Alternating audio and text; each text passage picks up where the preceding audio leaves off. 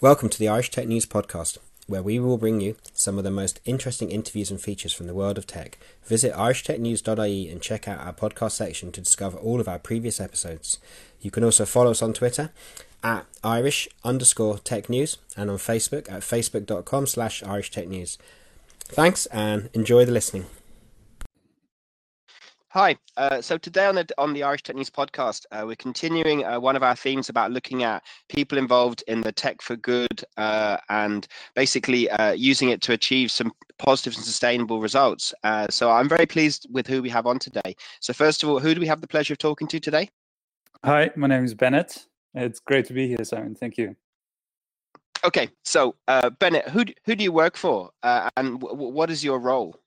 Yeah, sure. So I am part of the BMW Foundation in our Munich office in Germany, and I am involved in two programs at the foundation. One is the Respond Accelerator program, where we work with a number of entrepreneurs that put impact and sustainability at the heart of what they're doing. And the other role that I have in the foundation is within the asset management, where we actively try to align our investments with ESG criteria and also impact criteria. Mm-hmm. So with those two things, say with the United Nations SDGs, there are 17. So with you guys inside BMW, how do you assess the companies that you look at to decide which ones are a good fit for achieving the goals within the parameters of what you're looking to achieve? How do you decide who's a good fit to work with? Sure, I'm happy to answer to that, but perhaps I would like to take a step back first and talk a little bit more about the BMW Foundation and what we've set out to do actually already 50 years ago, so quite some time before me joining the foundation. At the core of the BMW Foundation's mission is to inspire responsible leadership. And what that means is that we actually find and identify people that do outstanding work towards achieving the SDGs that you mentioned globally, and onboard them to our network through very immersive, intensive 3 to 4 day leadership formats that take a lot of time to specifically work and discuss around leadership questions. What does it mean to take the responsibility? What does it mean to be a leader?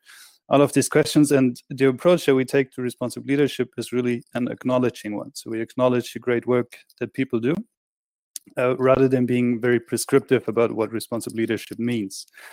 So what we ended up with now over the last 50 years is a network of almost 2,000 people globally that is super diverse, literally people from all walks of life. It could be politics, arts and culture. It could also be business and entrepreneurship. And we realized that the potential of that network in nurturing the network is great in and of itself, but it's also a huge asset to lever towards something that is perhaps more thematically driven and focusing on specific areas. And with that in mind, we started developing the Respond Accelerator program last year and launched actually the first cohort of the program last year. And it's trying specifically what I've been describing. So it takes that mindset of responsible leadership into the startup community. That is number one. And number two, it leverages the network that we have at the BMW Foundation to support the entrepreneurs we work with all the kinds of network access, expertise and resources that we have available from our group of people. And to answer your question, so the way we look at impact within the scope of the program, we do indeed align, as you've been mentioning, with the UN Sustainable Development Goals, as they work as a very brilliant framework to cover all of those very broad and different areas that we need to tackle going forward. And we picked very specific targets and sub-targets within the SDGs to come up with last year's cohort. These are, ranging from SDG 8, that is covering more of the economic development aspects, all the way to cities in SDG 11. And for us, I think the core element really is that while impact can be super diverse and heading into many different directions, it always needs to be embedded at the very core of the startup's mission and at the very core of the startup's product or service. So what we ultimately want to see is that within the innovation of that startup, you can't simply take away the impact from the product they're delivering. And what that means in turns is once that startup starts to scale up and reach a broader audience and promotes a product to more people, it also means that the impact is growing at the same rate, which ultimately for us means that the risk of mission drift, for example, or the risk of running into situations where sort of the impact is left behind and profit is prioritized, for example, it can be systematically avoided and taken care of. Mm-hmm. Okay, and so while the incubator is new, the fact that you can draw on 50 years of previous engagement with this kind of idea, what are some successes and good examples over those decades that you guys use as a point of reference to help inform and educate other people of the successes that you have achieved? There is plenty, Simon, really. So we have a lot of examples of things that evolved sort of within the responsible leadership network, or things that we basically integrated into the responsible leadership network of ours. And I can go through a number of them. I think some of the most prominent perhaps is the B Corp movement, and specifically their Latin America chapters. Sistema B is something that we've been working with very closely in the past. There is also in Germany the Social Entrepreneurship Network, for example, that sort of was supported very early on by the BMW Foundation. The German chapter for the Global Steering Group for Impact Investments is also something that was born out of the BMW Foundation and our network. So there is literally very internationally, but also obviously a lot in Germany of these kinds of initiatives that we've been supporting systematically over the years. And when I say supporting, it's really at the foundation, we really describe ourselves as a network foundation. So it's really about the people. It is people driven. We try to see the individual behind these great initiatives and support the individual in going through with their mission. It's not about sort of that institutional support that you would see or expect from many other foundations. It's really about the network and bringing the right people together. Mm-hmm. So I guess, okay, so that means that you have a great library almost of positive examples with the current incubator and accelerator. What kind of projects have you taken on, and what kind of problems or challenges are they looking to solve or engage with? Sure. So last year's cohort consisted of 10 startups that we worked with that are all tech-based. So one of the core elements of the Respond Accelerator is that we do want to see impact. Number one, we spoke about that. And number two is we do want to see tech solutions. Why? Because we believe that tech is just an incredible enabler to scale that impact fast and to reach a large group of people. And in last year's cohort, we had 10 different startups from business to business models, but also business to customer models and business to government models. And broadly, I think we had a startup, for example, working in the climate risk detection and mitigation area, so working a lot with big data and AI to understand what is the carbon footprint of companies and how can that be mitigated or reduced. We had a very innovative startup working in the new material space, using sawmill waste basically to come up with a product that you can use for furniture or fashion, for example. Also peering into different areas at the moment that actually binds or captures more CO2 from the atmosphere in the production process than it actually emits. So it's a carbon negative material, which is super interesting. Cool. And we had a number of startups also on the waste management side, but also, so while these were more, let's say, on the resource and planet side, we also had on the social side of things, startups that provided, for example, access to healthcare solutions, access to drinking water. And that is also one of those elements that we think is super crucial. It's not just the environmental sustainability, but it's also the social and societal sustainability that plays a huge role. Yeah, and I think it has to be integrated because if you just have high level environmental solutions but that aren't incorporating, like you say, the social and the human, then it doesn't work. It has to be holistic. Exactly, Yep. Simon. That is exactly the way we see it. It's in the discussion nowadays. I think many people focus on sustainability, but in a very narrow definition that is that leans towards the environmental aspect of it too much. And impact is oftentimes used for the more social or societal aspects that still until today are a huge turnoff, for example, for investors, where they think, oh no, we're not philanthropists, we can't do impact or social stuff. So I think we need to work on a common terminology and a common understanding and language for what we actually mean by sustainability and impact, and also underline the fact that whatever you want to call it, impact, sustainability, whatever it is, it has a huge economic potential and also a huge financial upside potentially for investors to engage in the space.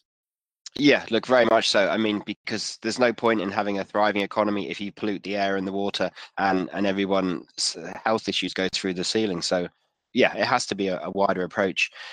From your mentioning of the fact that BMW helped to develop the concept of B Corps, in the future, could BMW become a B Corp? Like, are they kicking around that idea, you know? That is a very good question, and perhaps a disclaimer that the BMW Foundation is, in fact, very independent of BMW Group. So what I'm just hypothetically, yeah, or in your your thoughts on it. Yeah, my very personal thoughts are that yes, indeed, BMW is perhaps in an industry that is not necessarily known for great sustainability and moving the needle a lot in terms of conserving the environment, just because the automotive industry in itself is challenging and tricky the way it is set up at the moment. At the same time, I do believe that BMW specifically is one of those companies that is cutting edge and exploring different ways, at least. And I'm acknowledging that the speed could be perhaps a different one, but I'm also acknowledging that it's just a huge organization of 100,000 employees that takes a lot of time to shift. Now, but when I say this, for example, one of their cars, the i3, was, I think, one of the first electric vehicles that entered the market, and they designed it in a way so it would be completely vegan. It would use totally new elements for designing and structuring the car to make it energy efficient and fully electric. And I think that they're trying to take those steps, but as from a more systemic perspective, the entire industry of automotive and mobility, in fact, as a whole, is just super challenging and needs to go through a transformation that is very profound. Yeah, and I mean, and I guess we know it's a dynamic space between what BMW are doing, Audi, Tesla. People are looking at the wider impacts of what they do, because ideally the goal is to move from A to B. It's not specifically to maintain diesel or petrol engines. So I think there is still scope on that one. Okay, so with the year that it's been and the global pandemic, and the question for you is, how's that impacted on your working practices, and how do you see it impacting going forwards? Have you guys changed the way you work, and are you changing the way you work? Yeah, definitely. I think 2020 has been an extraordinary year for all of us, and I think first and foremost, I feel grateful for overall the reaction that was shown internationally towards the pandemic, and the very positive way, bottom line, that we've been able to deal with this pandemic and still continue to work towards a solution. So that being said, I think last year, of course, has put us in front of huge challenges in adapting. And when I say us, it's of course BMW Foundation, but it's literally everyone, as you know, Sam. I think you must have felt the same way. But at the same time, I think the last year has also shown how much. Well, first of all, it has shown how sensitive and volatile our systems are, and that the perceived safety and security from these systems that we derive in many cases is not super resilient to these external shocks like we've experienced now. So that is one side of the coin, just the understanding for the volatility and uncertainty that, after all, is able to strike and is able to put things out of balance for us. And on the other side, that whole pandemic has shown I think, a huge potential for disruption and actually accelerated disruption in many industries. Think about, for example, education or telemedicine. Think of the event space now with new formats and digitalized experiences. I think all of this has undergone such tremendous shifts that really accelerated a transformation of those industries, which is, I think, super exciting to see. And there's a lot of potential in there to now, with this shift, actually start Build Back Better, which is, I think, something that people have been saying a lot in the last year. Mm-hmm. That from the point we're at now, basically rock bottom, we have the opportunity to build back better into something that is more inclusive and more sustainable going forward. For us at BMW Foundation and the Respond Accelerator program specifically, I mean, of course, we had to adapt our in-person program into something that was virtual in the first part, then sort of hybrid in the middle, and then with the last bit of the program, we actually managed to end up right between sort of the first wave of the pandemic in Germany and the second wave. So we were able to have some parts of the program run physically in Munich, which was great, because I think one of the key elements of the Respond Accelerator program is that work on responsive leadership. So what we do is actually we reserve a lot of time within the scope of the program to work with the entrepreneurs on leadership skills, on reflecting about responsible leadership, and take a lot of time for that. And these things are just so much easier and so much nicer to be done in person. So also looking into this year, I do still hope that with the kickoff of our program, the second cohort now in June, we'll be able to run the program physically. Fingers crossed for that to be able to happen. And then I think a whole another component to that entire pandemic hitting also us at the BMW Foundation is the dynamic that we've observed on the capital market. So BMW Foundation obviously has quite some wealth that wants to be invested in capital markets. And what we've been observing there is that the attentiveness towards sustainability criteria in the investment process has just increased so much over the last year.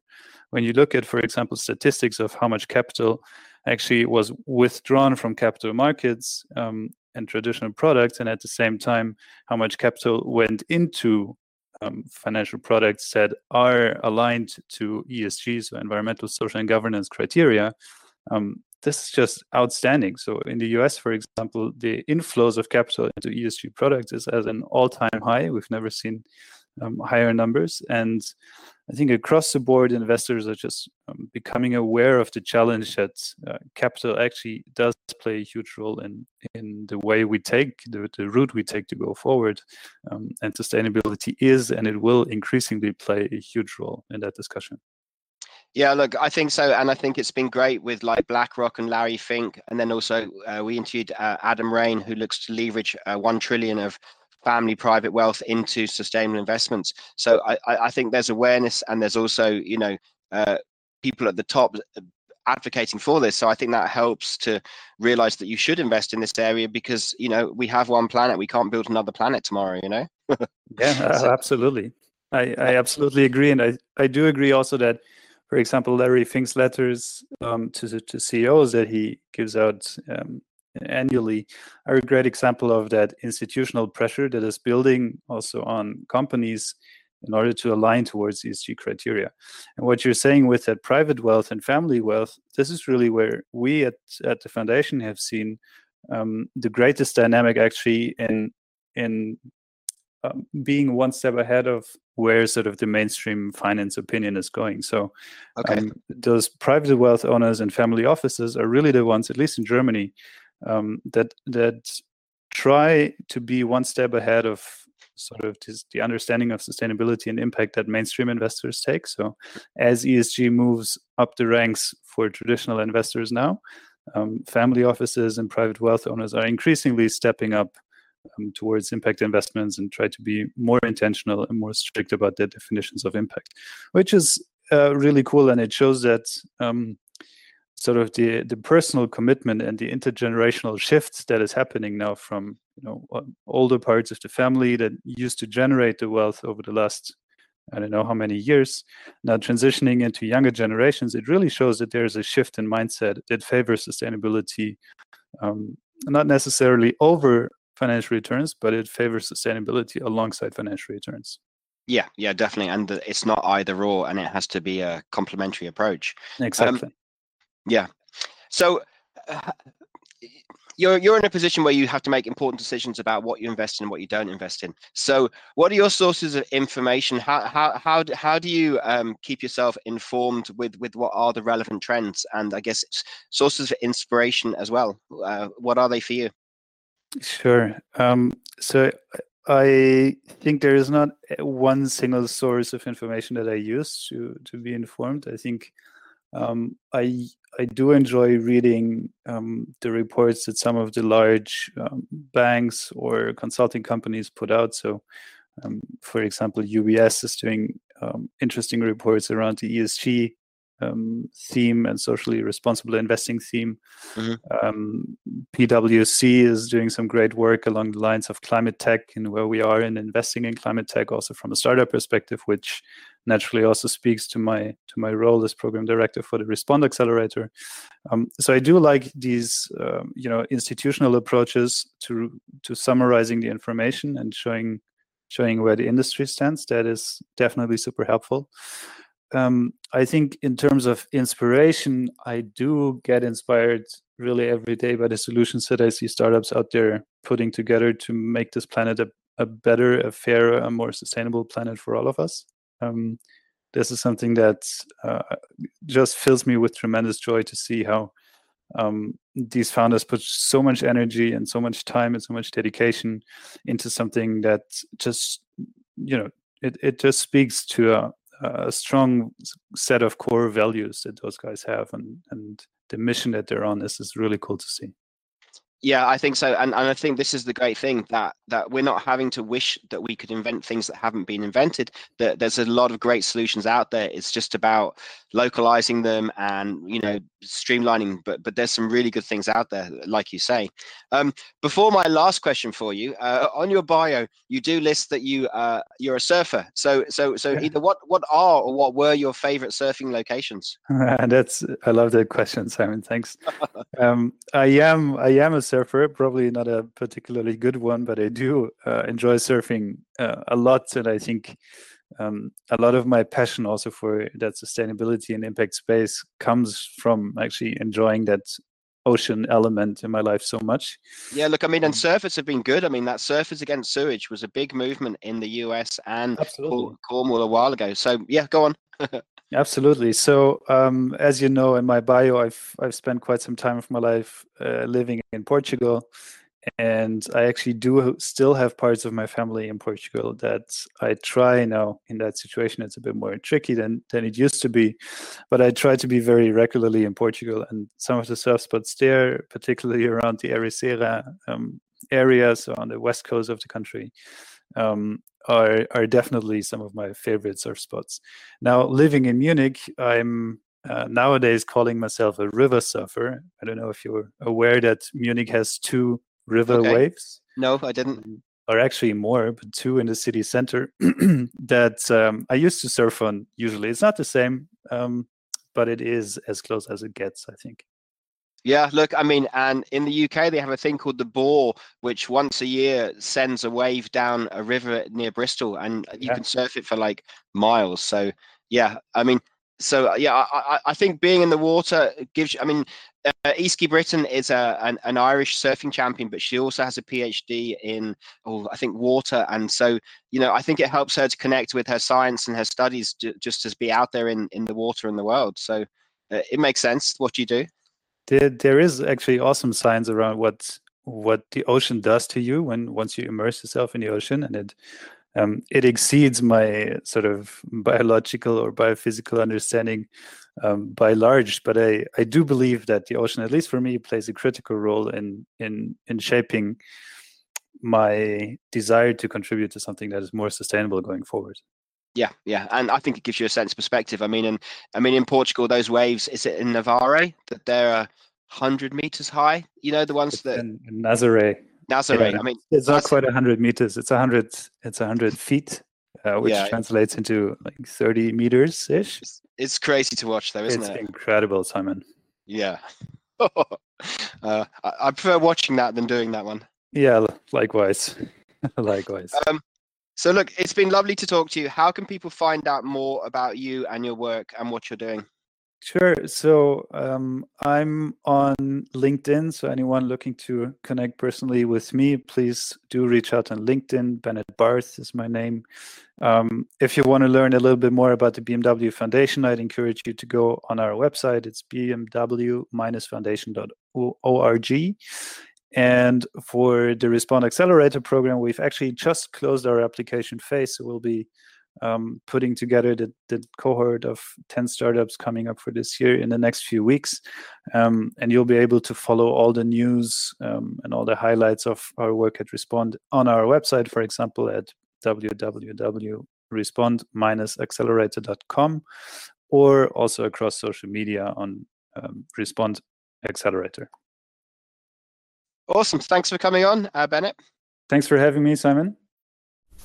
Thank you for listening to the latest Irish Tech News podcast. You can sign up for more via our email digest, which does a weekly summary of all our podcasts, or you can follow us on your preferred podcasting platform of choice, or follow us on Twitter, Irish_Tech News, or Facebook, or LinkedIn, or the website irishtechnews.ie. We will bring you more soon, and thanks for listening.